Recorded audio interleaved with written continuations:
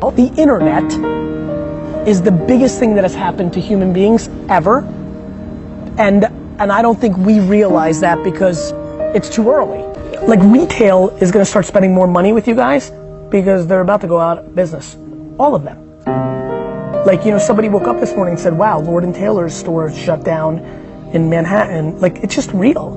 It's when Toys R Us goes out of business. Then the other retailers are like, wait a minute. This is not gonna happen because of a good thing. This is gonna happen because of a bad thing. Brands are gonna change their behavior because when they start looking around and saying, we're next, they're gonna get scared. They're gonna do it out of defense, not offense, which is very unfortunate. Like, Polo's gonna go out of business. That's it, right? Huge gone. So, real systematic disruption happens on defense, not offense.